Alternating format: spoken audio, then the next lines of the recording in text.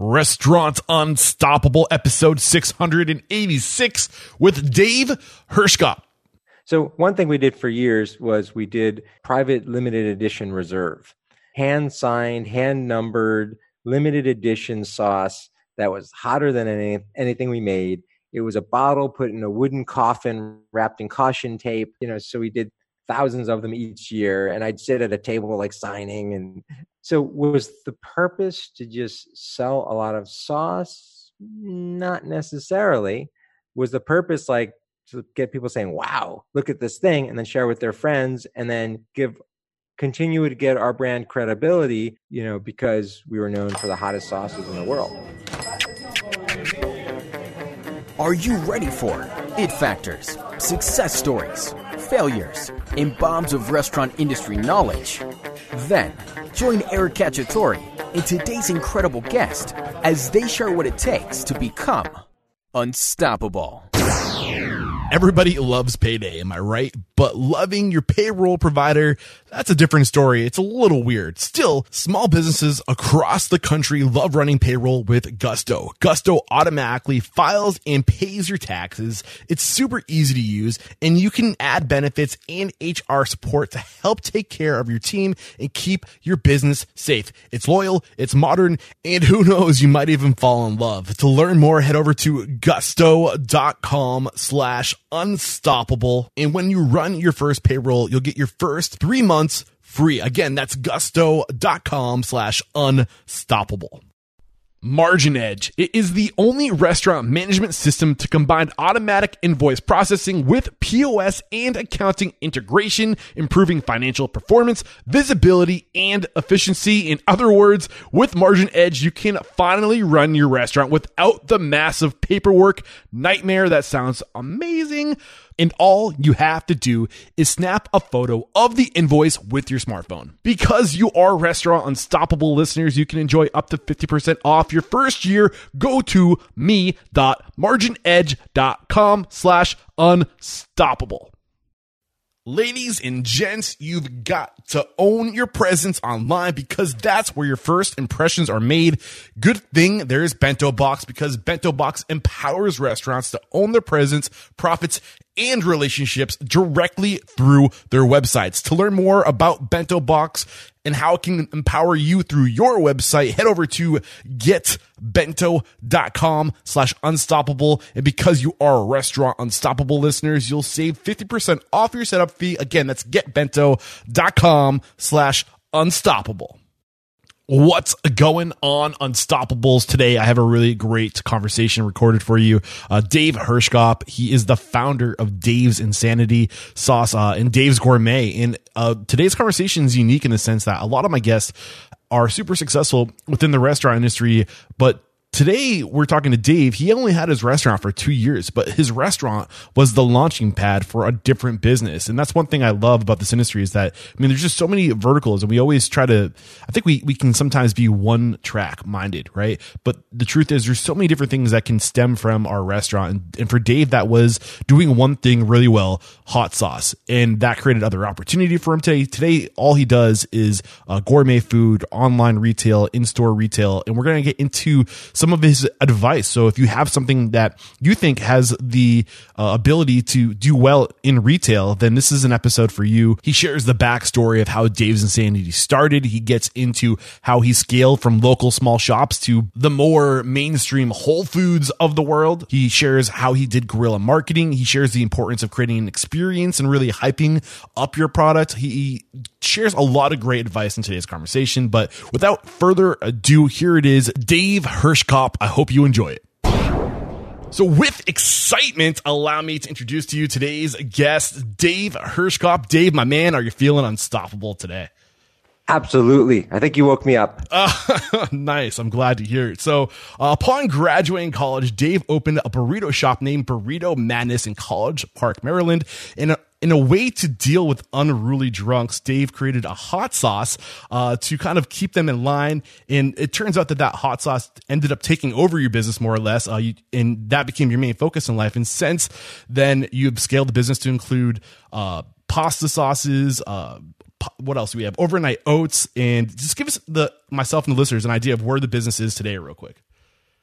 Yeah, so we're mostly a food manufacturer. Mostly sold in grocery. Totally different from the restaurant world now.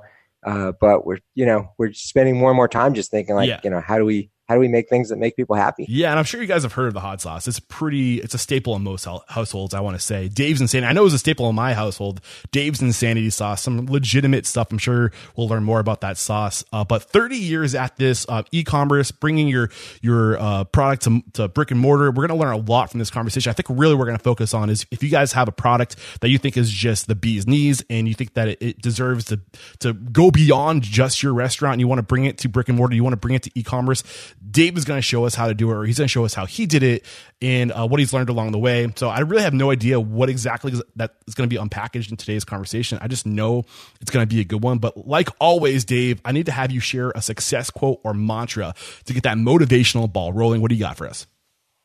So I like it's actually a Tony Robbins quote, but your attitude determines your altitude. Yes, dive into that. Why was that the quote you wanted to bring to us today? Well, I mean, looking at myself and other people who are both successful and unsuccessful, it always seemed like the difference was their attitude. So, everyone's attitude varies. So you have a day where you're like, have a crappy attitude, and when you have a good one. But like, you ever watch that show Limitless? I have on not, Netflix? but explain it. So this guy's like, they show him as sort of a loser. Wait, is that the blue pill dude? Not the blue pill that helps in other verticals in life. It's a clear pill. Oh, it's clear pill. Okay. And it's based on a movie, right? Okay, yeah. But I love the concept because he takes this pill and it unlocks his brain, and all of a sudden he can do anything, and it's limitless, right? So I just think we're all built like that. Where some days our brain is like, wow, I'm unstoppable, and some days you're like, oh crap, man. Yeah. They're just like Isn't stay that in the bathroom and not come out. Isn't that like the journey of an entrepreneur though, peaks and valleys? And I think it's important to know that we can choose our attitude, and we have that unique ability as humans to flip the switch when we recognize that we're going in the wrong direction. And it's so important to be mindful and self-aware of the energy that we're putting off, because if we're miserable, we're going to affect everybody around us. And the truth is we can't do it alone. So you have to be mindful of that energy that you're putting off, because you don't want to retard people. You want to bring them into your life, not push them away from your life. Yeah, and it's hard because you could put out the great energy and not get the results.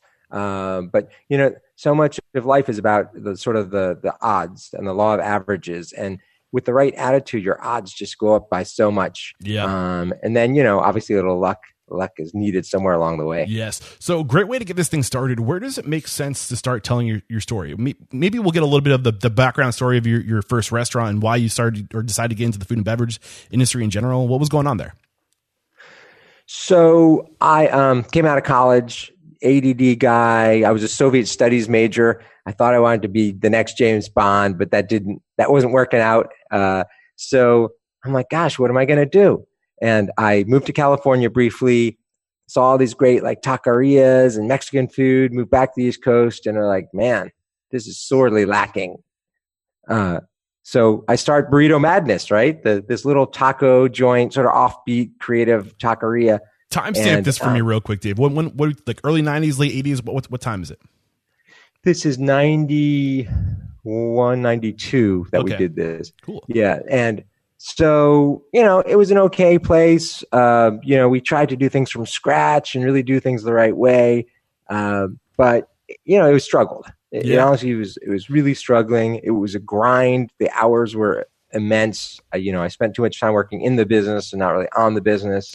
And so that was fine. But one of the things that was fun is I like creating sort of like spicy foods and different foods. And I happened upon these people that like, you give them really spicy foods and they're like, wow, that's great. And they're like sweating and in pain. And I was like, I never seen anything like that before. And so for that ADD brain where it's always looking for excitement, you're like, this is cool. So that's like the metric of my career most of the time is what's cool. So I was like, that's cool. So I was like, how do I make it hotter? And so I was sort of like trying to think it through, like, well, habanero is the hottest pepper at the time. Like, you can't go hotter than that. I was like, well, what's in that pepper? Like, what makes the pepper hot? And what's in the pepper is much hotter than the pepper. So I was like, cool. All right. I'll take that. I'll put it in a sauce and I'll blow people's faces off. And And, you know, once in a while you actually do what you set out to do, and it worked. And people were like, man, this stuff's insane. That's crazy. I was like, no, it's insanity. And so it became Insanity Sauce. I love it. I want to talk about where you took it once you had this product, this thing that was so insane that it was blowing people's face off. But like, reflecting back at the restaurant industry, knowing what you know now, this is going almost 30 years ago. And you're a successful entrepreneur at this time. I'm sure you've read a ton of business books and you've just improved yourself and your perspective on the world. Reflecting back at that time, and you said that you guys were all right, but there's a lot of things you could have been doing. You mentioned working in the business, not on the business. What do you think, reflect on that time and what you've learned up to this date, and what would you have done different about your business? Because you guys were open for 2 years, right? 2 years and you closed. Was that what was going on? Like a year and a half. Yeah. Almost 2 years. You know, the world's changed a lot. So like now it's much easier to pull in contractors and resources, you know, because, but back then, you know, I started a taqueria. You know, I did a number of things right in that I went into an existing restaurant location. So I started on Turnkey. What was an incredibly low budget.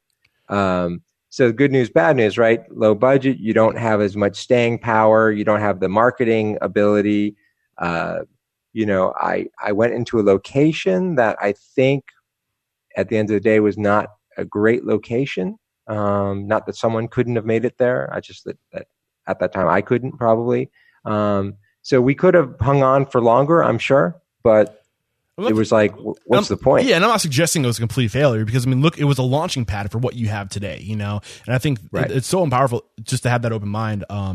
And you've created something really cool from it. But I was just curious if there was any lessons that you could draw from that time that my listeners can maybe apply. Because the majority of my listeners right now are restaurant owners and operators, right? So you created this Insanity Sauce. At what point did this thing move beyond just fun? Wasn't there some part of your story where you were using it to like keep unruly drunks like in control? Do you want to dive into that a little bit?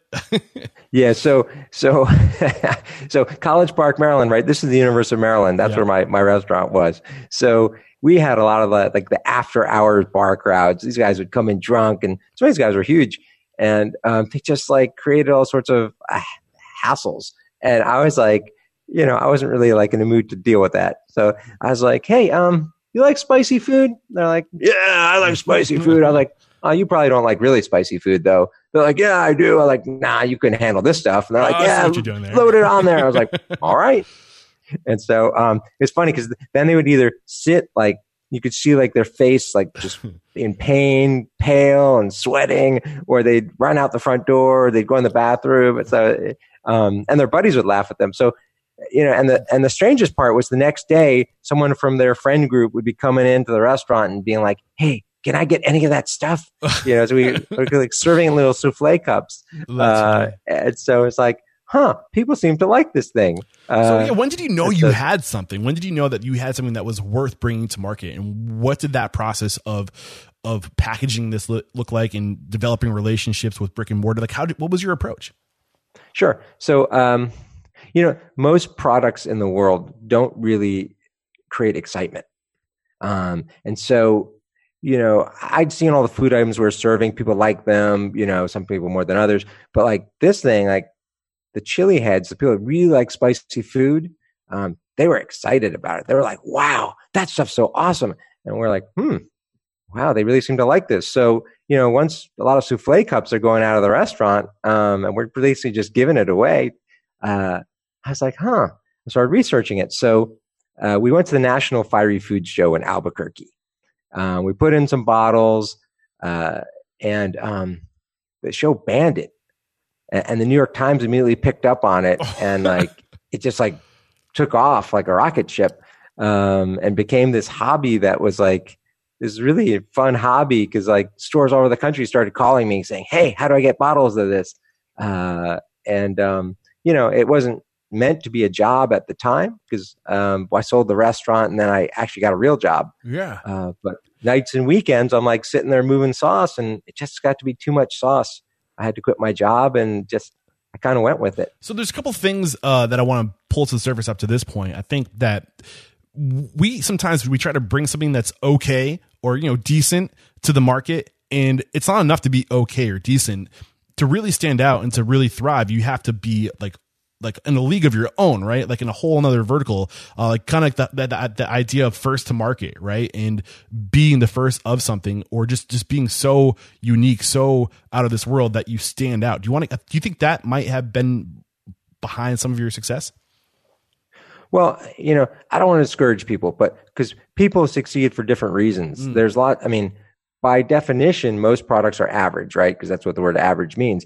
So there's people that are just great at selling and can take an average item and sell the heck out of it. And there's people great marketers, and there's people that can create things more cheaply and all that. So more power to all of them. They can have a lot of success.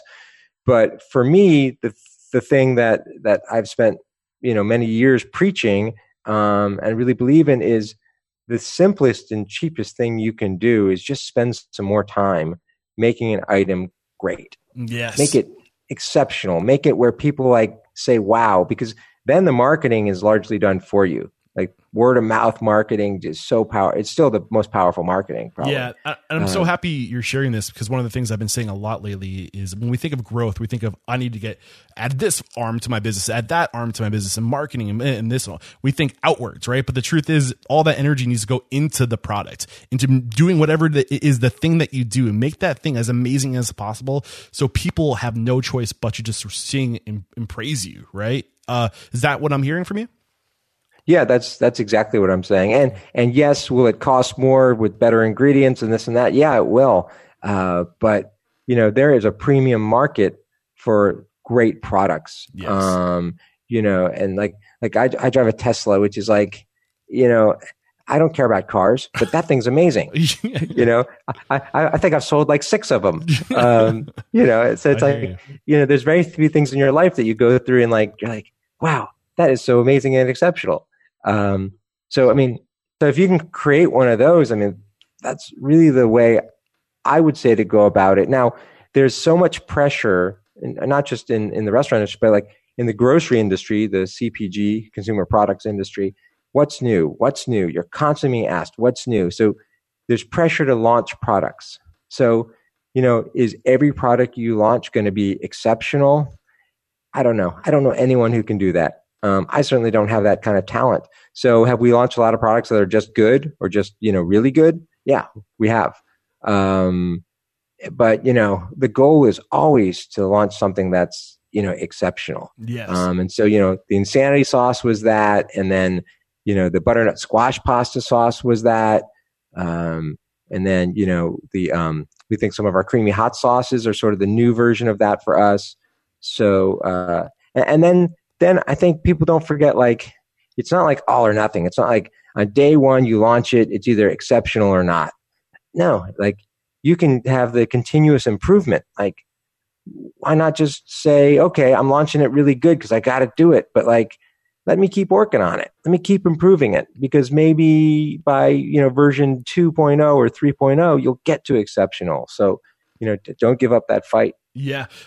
So dialing back to something you mentioned briefly, I think is really important, is that you didn't just sell the restaurant and go 100% into Dave's Insanity Sauce. You started it you continued it as a hobby, and you had your full-time job on the side. Talk about that, the power of the side hustle, and why that was the approach you took. Well, I'm kind of a bootstrapper by mentality. Because I think in the sort of star culture we live in, we see celebrity chefs and, equity funded businesses and all these guys who they're able to raise millions of dollars and start these amazing things, and, more power to them. Some of the, we actually go to some of these things and are like, wow, that is really amazing. But for most people, that's not really within reach. And maybe it's not even necessary, because there's a lot of hole in the walls that serve food that's every bit as good as the 5-star whatevers.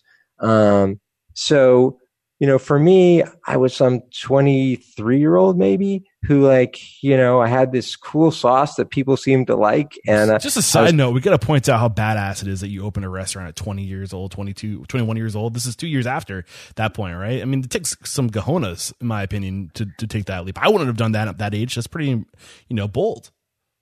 Well, I think with the entrepreneurial mindset and the ADD mindset, you have a certain set of blinders on. where you don't focus on risk. And if you're a very thoughtful entrepreneur, you evaluate risk, and you try to mitigate it, but you don't like focus on it. So I wasn't focused on, oh my gosh, it could fail, because, depending on how you look at it, you could say the restaurant didn't do well. Or you could say, did it launch the sauce? Or you could say it was a great learning experience. And, I didn't come out worse off necessarily.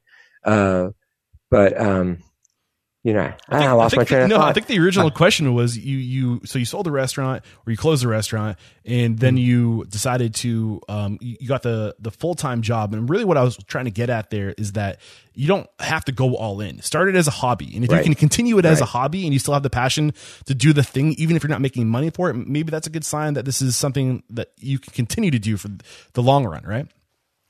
Yeah. So, you get a lot of interviews where people are like, it's clear that a lot of successful entrepreneurs have a plan. Their goal is to go in and make $1 billion.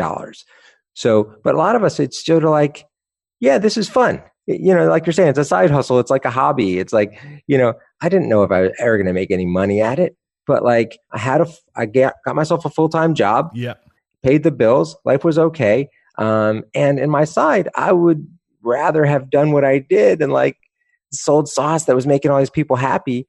Then, just go out, and a few more nights at the bar or a few more nights doing whatever.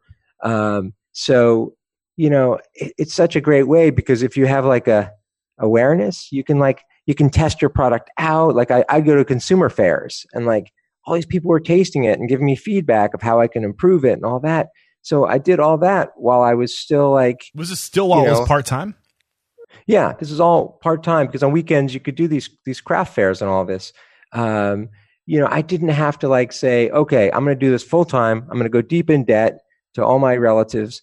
See, that's right there is what I was hoping you to bring to the surface, is that when you go part-time, you can keep your expenses low. I don't think people realize the amount of money it takes to keep the business open. So when you're part-time and you can get that supplemental income, you can keep your liabilities as low as possible. And I don't think people value that enough. Do you want to reflect? Well, I think that's true with like the whole college thing nowadays, and people are starting to talk about this of like, should I go deep in college debt for 20 years? What's this college going to do for me? Or, am I better off going to community college or whatever? But, in the restaurant world, there's the same version of what I did. You could go to craft fairs and cook your famous whatever dish, and serve it on weekends and build up a base in the local area, or do a food truck, or find an existing food truck who like only does dinner, and maybe you could do lunches on the truck for like cheap, or there are restaurants who only do dinner who might be willing to let you do breakfasts. Yeah, exactly. So we're talking about pop-ups right now. There's so many ways to get creative and to start where you can, right? You don't need the full brick and mortar. You don't need the mortgage, or the loan, right? Like you can start with leveraging your relationships and getting into these places when they're closed. Yeah, exactly. There's a lot of creative ways to do it, and do it in a more limited way where you can keep a job, part-time or full-time, pay the bills, don't go into debt. Exactly. And it tells you several things, right? A, it tells you, do enough people like it where there's a market for it? B, it helps you tweak it, like the recipe. And C, it tells you, do you even like doing it? Because cooking at home when your family says this, you have a great whatever, is one thing. Or coming out of culinary school with some dreams, it's one thing. But actually operating a business, especially a restaurant, is a really tough business. The labor is tough. It's not that, it's a very high turnover labor force. The hours can be tough. It's often the hours you would want to go out with friends, and just dealing with ingredient suppliers. It's just a tough business. And the location, picking the right location is so key. Yeah. If you get that wrong, it's like you're stuck. I think we're going to take a quick break to thank our sponsors. And when we come back, I want to dive into how you started scaling this business of yours. You're starting with the insanity sauce. It's the entrepreneurial myth, and I'm sure you're familiar with it. It's the idea that when you open your own restaurant, life is going to get easy because you get to do exactly what it is that you love, whether that's front of house or back of house. And then reality kicks in, right? You've got to do all this other stuff that comes with owning a business, like taxes, HR, payroll, really boring stuff. That's where Gusto comes in. Gusto makes payroll, taxes, HR actually easy for small business. And if you want to add on 401k or health benefits, it's a breeze. Those old school clunky payroll providers just were not built for the modern small business. Not to mention you've got to compete with the big guys, but how do you compete with the big guys when you don't have big guy bucks? Well, with Gusto, that's how. Get back to doing what it is you love and let Gusto handle the rest. And because you are Restaurant Unstoppable listeners, you'll get your first 3 months free when you run your first payroll. That's gusto.com/unstoppable. Again, gusto.com/unstoppable. Back and so at this point, we know that you sold the business, you started from where you could. I think that's a key lesson. Just start where you can when you're starting another business. You don't have to go all in all at once, scale into it. Take us to the point where you decided to go full time on this thing, or maybe take us to the point where you were doing certain things that allowed you to go full time. And when you're telling the story, think of the avatar of somebody who owns a restaurant, who has this product that they're selling in their restaurant that they know has legs, that they know could be a product in its own, and they could bring it to market, and give that person advice on how to do it. Okay, so I want to preface it by saying there's no one size fits all, right? It depends on your personality, what you're good at. Some people are shy, some people are good at selling, so you have to first sit down and say, what do I want? What am I good at? And what am I willing to do? And what resources do I need to pull in? So if you have this thing and you want to do sort of the method I was talking about, go to craft fairs on weekends, that's great. But if you're shy, you might need to pull in a friend who's not shy to sort of hawk. Yeah. If you don't have time, could you hire other people to do that? Could you have like a little, counter in the restaurant that does retail sales? Could you go to the market down the street, and have them do some retail sales of whatever your product is? Often in our industry, the traditional thing was, they would coach concentric circles. Yes. You sell the store down the street, you build a test case there, then you go to the store 3 blocks further, and you just go out in concentric circles. So you blanket your city, then you go to the next logical city, and you blanket your state, and then you go outward. So that was the tradition, right? Like, I didn't do that because this media phenomenon took my sauce to these disparate places. So, why is it better to do one versus the other? At the end of the day, like, if you're going to sell a business in my industry, one of the metrics they really look at is velocity. How fast does your product sell in one store? Because they can put you in lots of stores, but if you don't sell well in each given store, it's just not nearly as good a business. Yeah. So that's the focus, is when you go in that store down the street, demo it, get feedback, find out how you can sell, instead of 1 jar a week, how can you sell 2 or 3 jars a week? And a lot of the thought in our industry now is slow down the growth of distribution. Don't go to too many stores too fast until you got that velocity, that turnover. Right. I love what you're sharing with us. It kind of brings me back to what we were talking about earlier, is not putting the energy out. How can I be in as many places right now, but how can I be in one place? And how can I let the people in that one place know about me and establish a relationship, a connection with each one of those people that I'm demoing the product to, and then developing a presence in that one area, right? And then once that presence is established, you go a little bit further out, right? And when we think of, like, it's again putting that energy in, right? And growth comes from within. I think we lose sight of that, and it grows out slowly. And that's what I'm hearing from you again. Yeah, I mean, it's hard, I think, especially for an ADD brain, because you want the hit. I'm right there, man. I'm right there with you. You want, like, oh man, I sell to Williams-Sonoma. Oh man, I sell to Kroger. I sell to Safeway. You want the big dogs because you want to, put it in your holster there. But like, you're much better served if you just take a deep breath and say, let me really get it right. Yeah. I mean, make the product as good as it can be. The packaging is critical. Packaging as good as it can be. The positioning, right? Like, so you're fine tuning, right? Just fine tune it. Really have your ear, like a sensitive ear. Like, what are people saying? I'm curious, real quick. How many would brick or small mom and pop retail operations would you say you went to before getting that Kroger, before going to the Whole Foods? But you know what I'm saying? How many times did you practice your pitch and fine tune your product before you brought it to that place?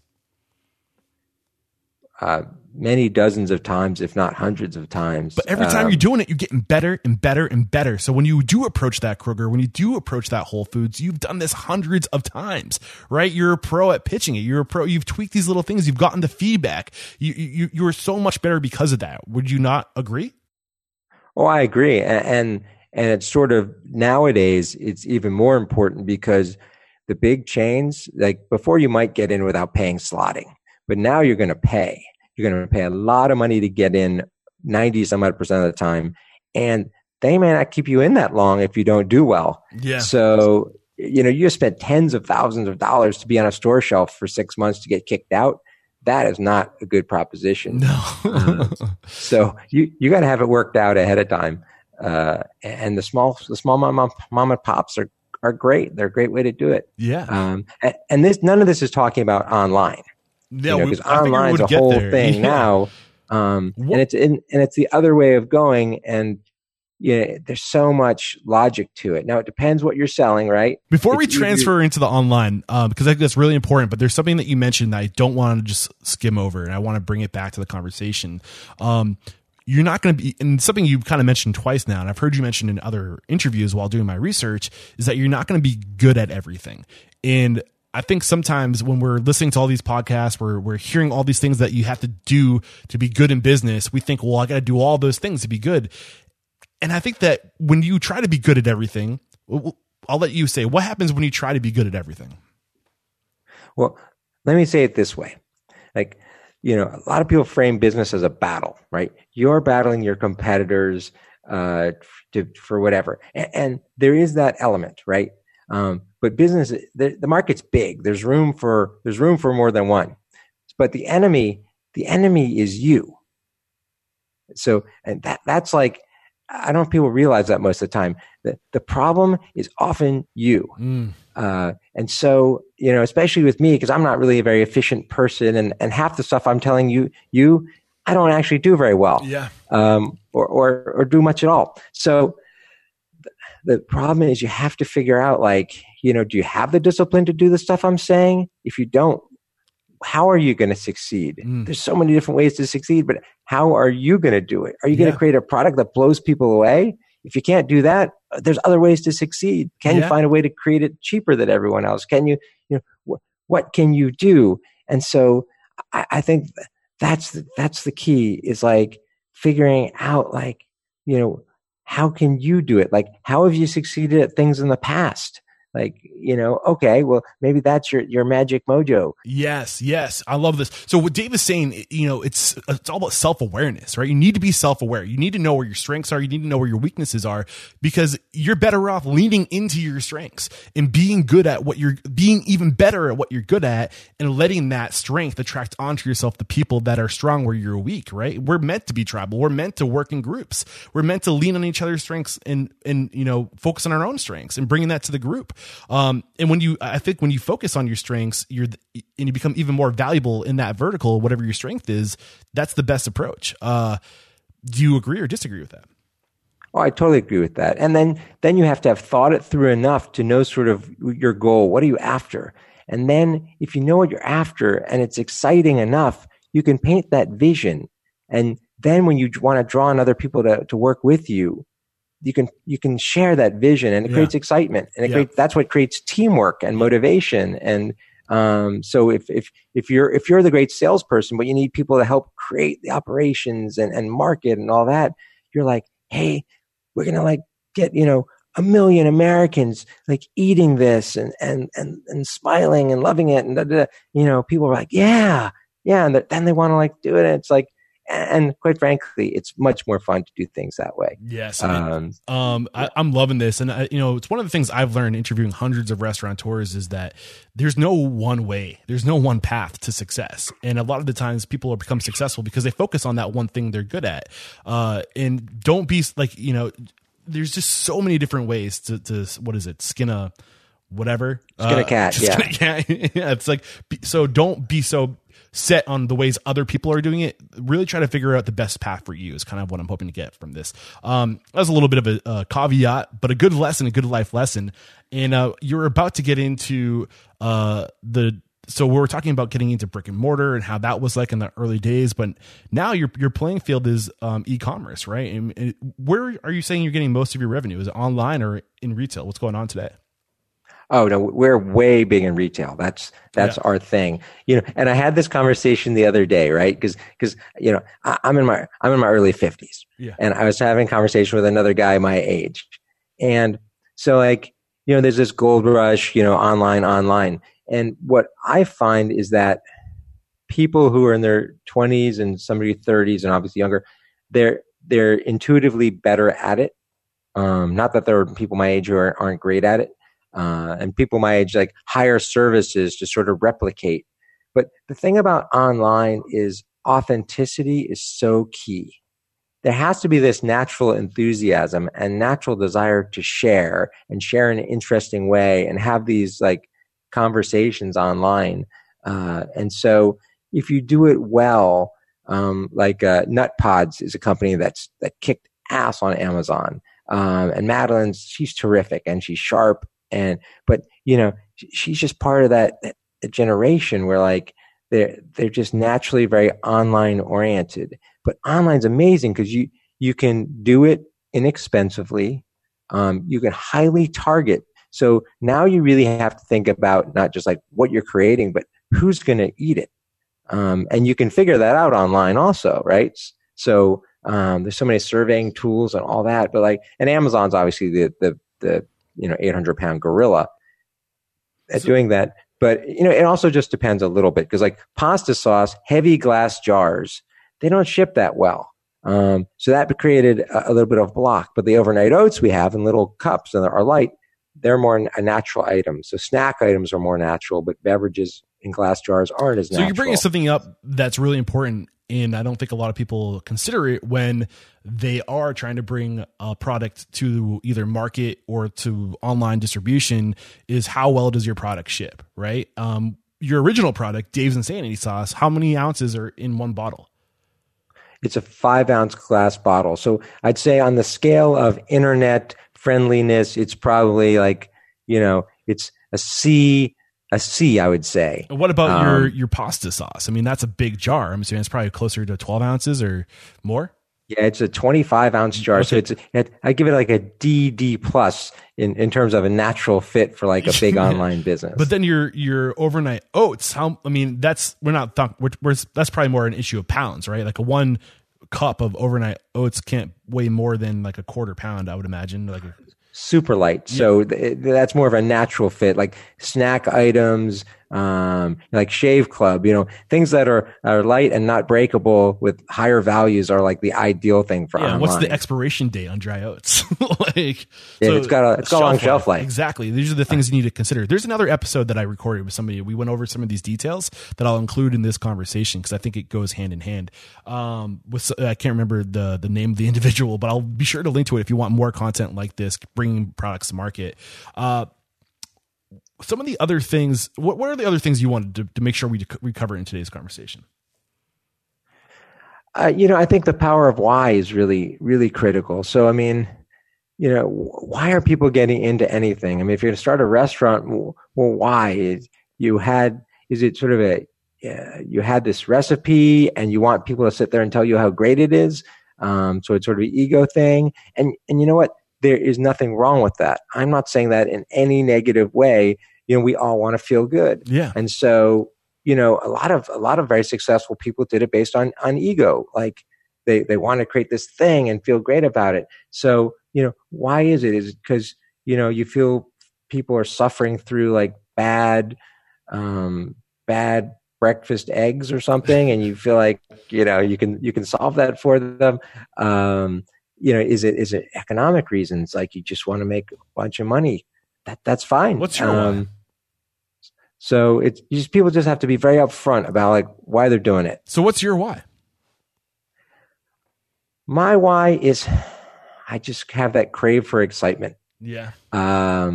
So I just want to create stuff that's cool.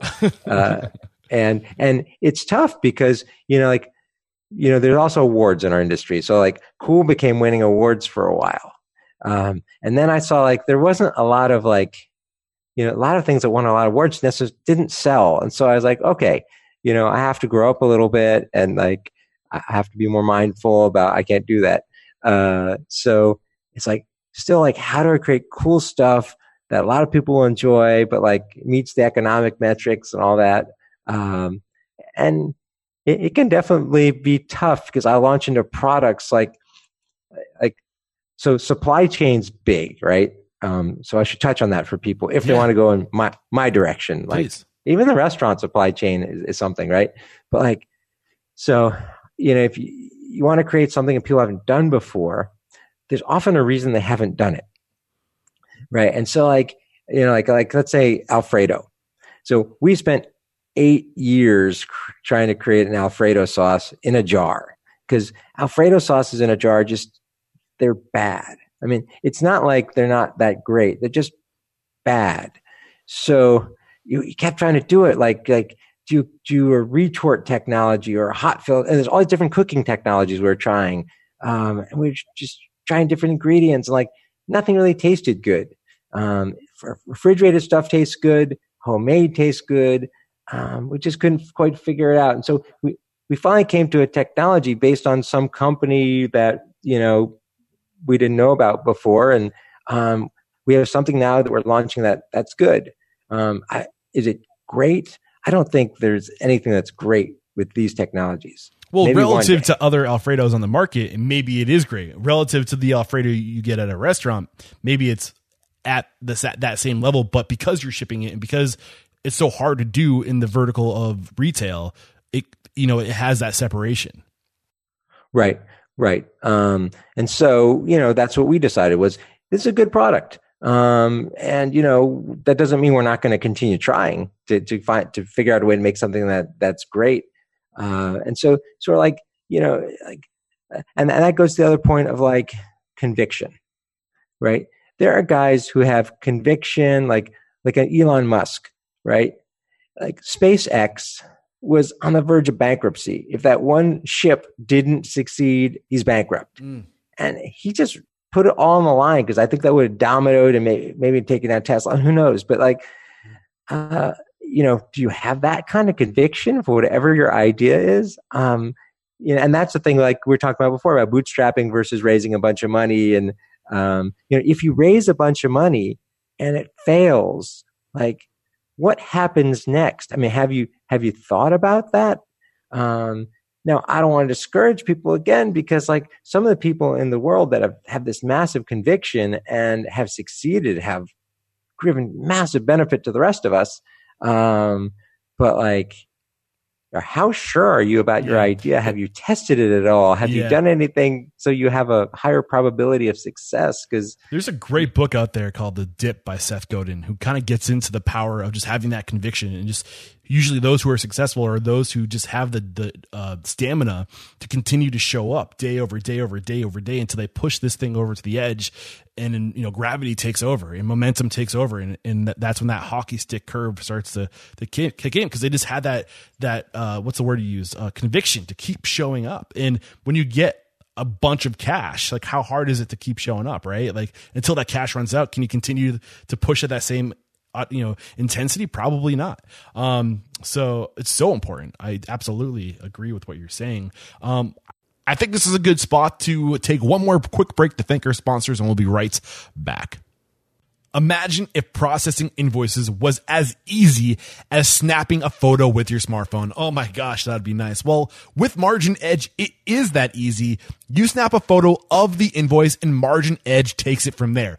Every line item and every handwritten note is captured. Margin Edge then integrates with your POS, so each day you know everything you bought and everything you sold. With Margin Edge, you get a rolling P&L with drill down capabilities, and it flows effortlessly to your accounting system of choice. That's pretty nice. So what does this mean to you? It means you can run your restaurant without the massive paperwork nightmare. It means getting your team back to creating memorable experiences for your guests. It means having your purchase and sales data in one place immediately for effective and rapid decision making. So if we have your attention, go to me.marginedge.com/unstoppable. And because you are Restaurant Unstoppable listeners, you can enjoy 50% off your first year. Go to me.marginedge.com/unstoppable. I'm sure you felt it before, right?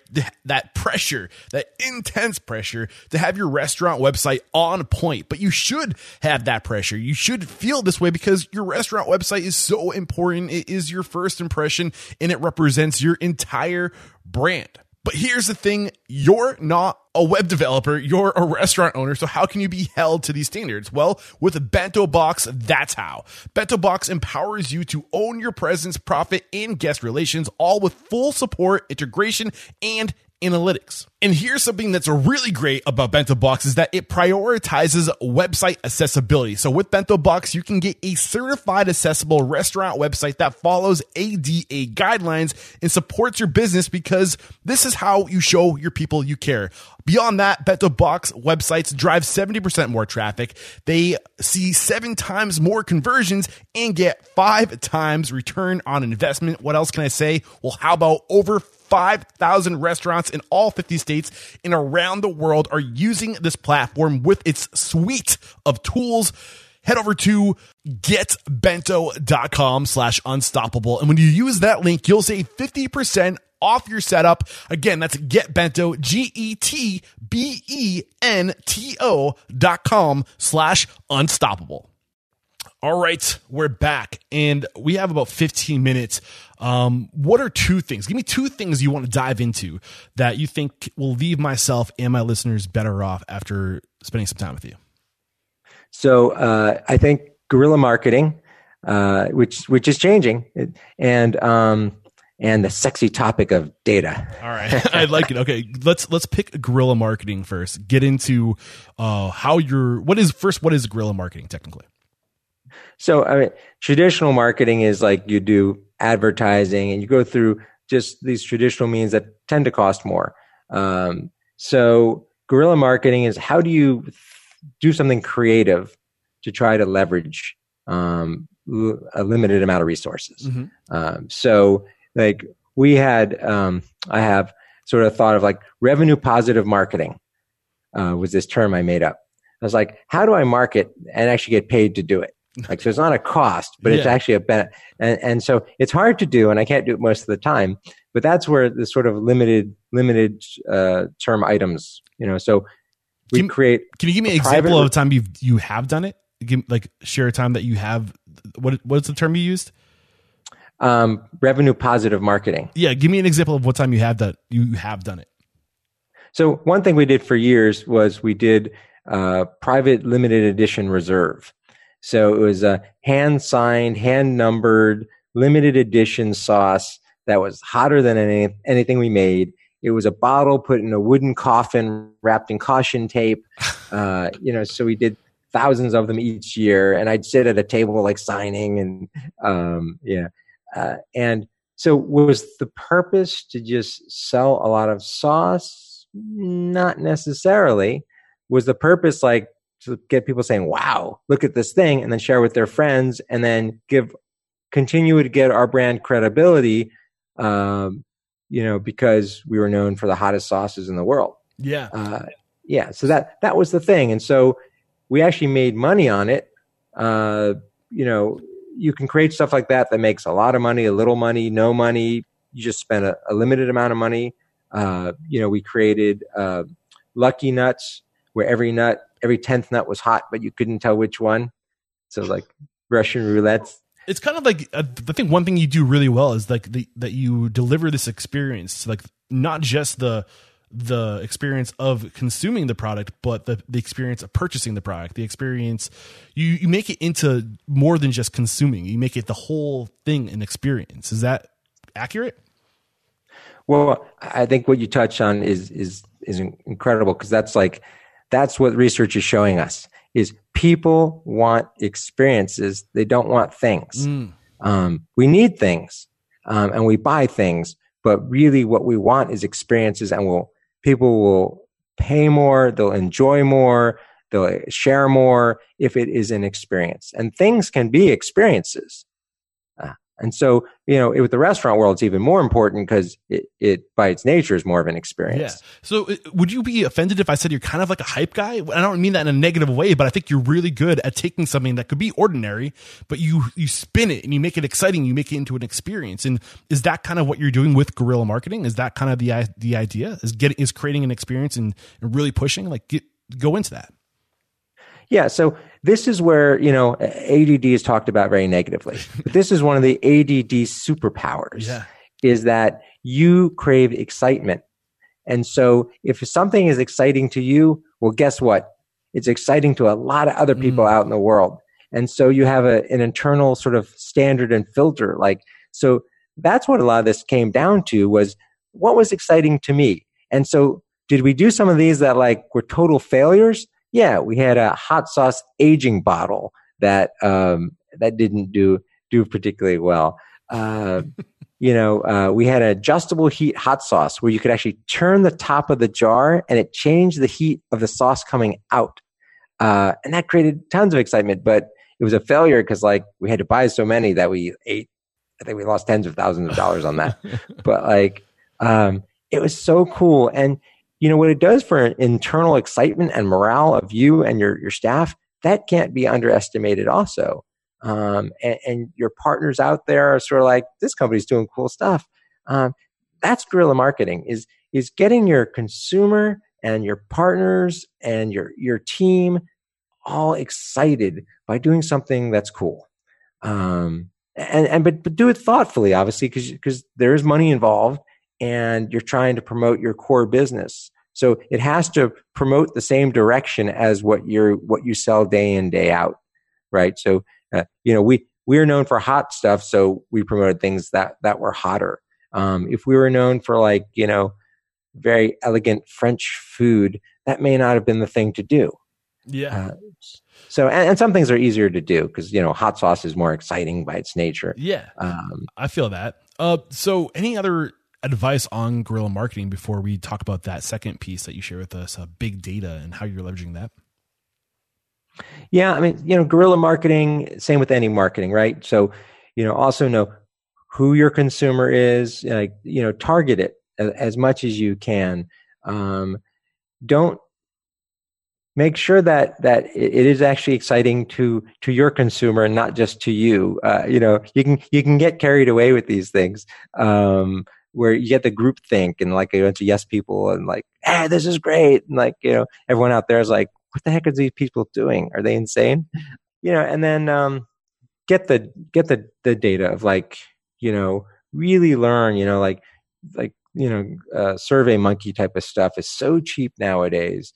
It's so easy to find out who likes your type of item. So you're coupling this guerrilla marketing with the big data, and you're using tools like SurveyMonkey. Can you take me through what that process looks for you, and what I'm saying, the pieces that go into this process, so we can try to recreate it? Right. So it starts at the very beginning.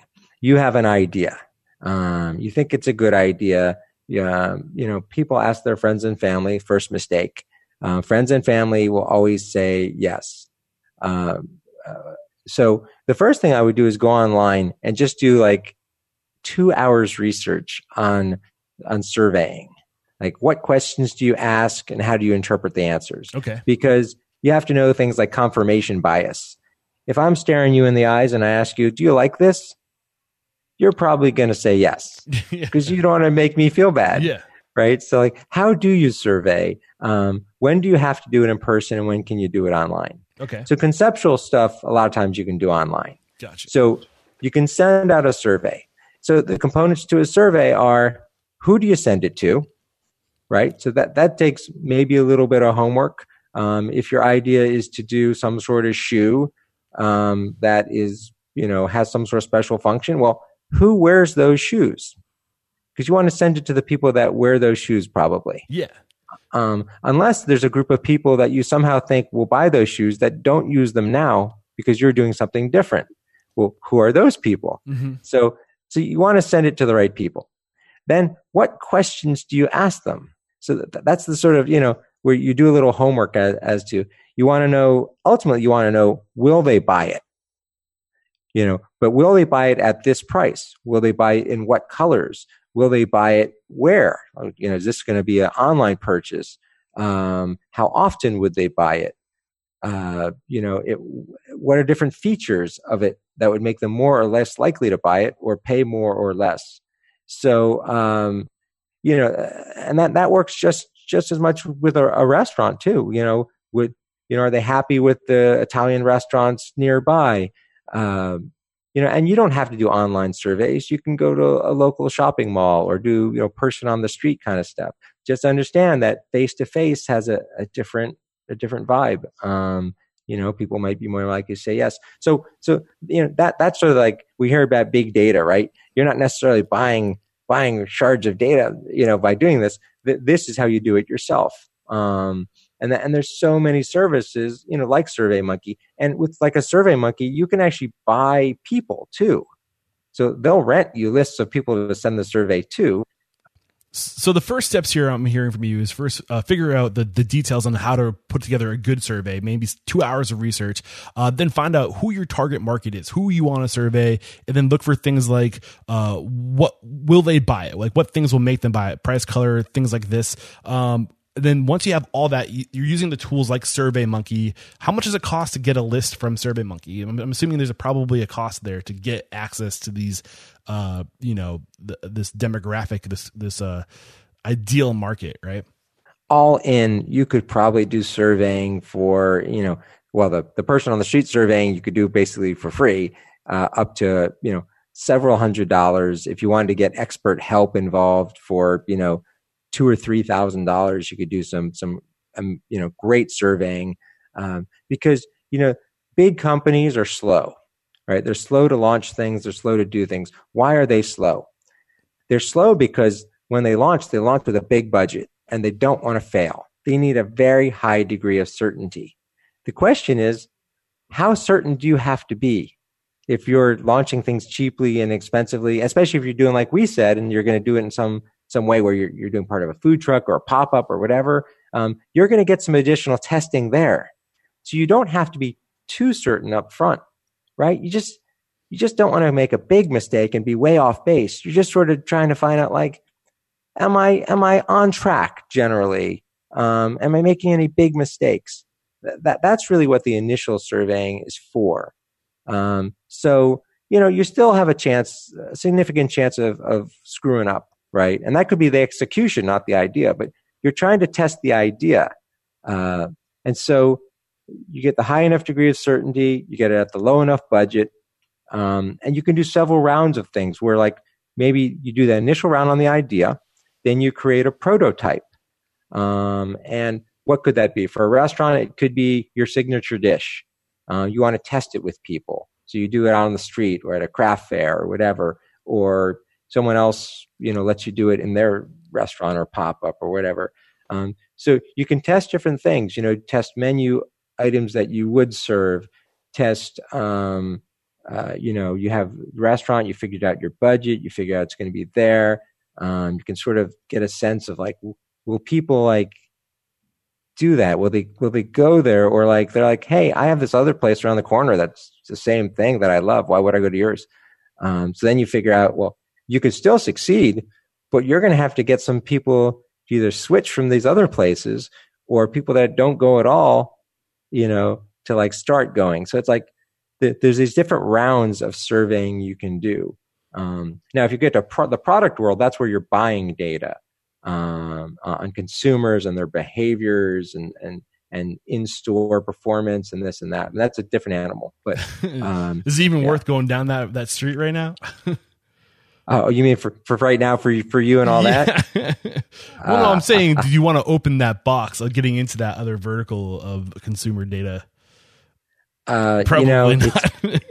it's a whole involved thing. Yeah. And quite frankly, I'm still learning it. Yeah. And it's just crazy. I mean, the amount of money you spend on promotions in stores and with these giant retailers, it's huge amounts of money to try to like, because it's crazy. Like you walk down the supermarket aisle, right? And you're shopping. I walk down the supermarket aisle and like my brain explodes because I'm just like looking at the pricings and promotions and positionings and claims on packages. And I'm like, oh my gosh, I'm a consumer. And like, how, if I'm that bottle right there on the shelf, how do I get you to try me? Yeah. And it's very challenging. Yeah. If you haven't created this amazing product or this amazing packaging, like to just get consumers to try you. Right. And then, it's tough. Dave, I've loved this conversation. Is there any last piece of advice out there for somebody who's listening who thinks they might have a product that's worth taking beyond their restaurant? Now's the time to drop it on us. Yeah. I mean, I think life is short, right? So I said, go for it. I mean, you can do it. Like, this is the message I think we've been trying to say is like, you can do it in a safe, limited, thoughtful way. And, just know what you're trying to accomplish. Like, 2 years down the road, the thing flames out. Would you feel like, hey, I had a good adventure. I gave it a try. Maybe it succeeds, maybe it doesn't. Maybe you pivot to something else. Look at me. I went to a restaurant, got beat up and smelled like an onion for 2 years, and which does not help with dating, by the way. Nope. I find that women in Maryland were not into onion smelling men. That's some good advice right there. yeah. Onion cologne would not be a thing. Well, Dave, there's been a lot of value in today's conversation. I really do appreciate you taking the time to share your journey, to share your knowledge with us, to share your unique vertical. I mean, that's one thing I love about this industry, food and beverage, is that it's people tend to be so one track, but there's so much opportunity that can stem from your restaurant. And if you have something, it could be a business in itself, right? Or maybe it's just another channel of revenue, but there's, things we can do to, enhance our business, or maybe even start a whole new business. And I think just having you on the show today was that perspective for sure. Well, thanks. I appreciate what you're doing and trying to educate people, excite people. And I think it makes the industry better because people hopefully come in a way that like they know what they're doing and they do it better. First, thank you for that. And what's the best way we can connect with you if we want to maybe ask some questions about what you share with us today, or maybe we just want to get your sauce? Where would you go to get the best place to get your sauce? davesgourmet.com. You can get the sauce, or a lot of local stores. There's a store finder on there. I'm Dave at davesgourmet.com. So people want to shoot me questions, I'm always happy to help people out. Beautiful. Well, thank you again for taking the time to share your story, to share your knowledge with us. We're all better because of it. And there is no questioning, Dave, you are unstoppable. Thank you. Appreciate it. You're unstoppable too, Eric. Thanks, Dave. Cheers. We'll cut it there.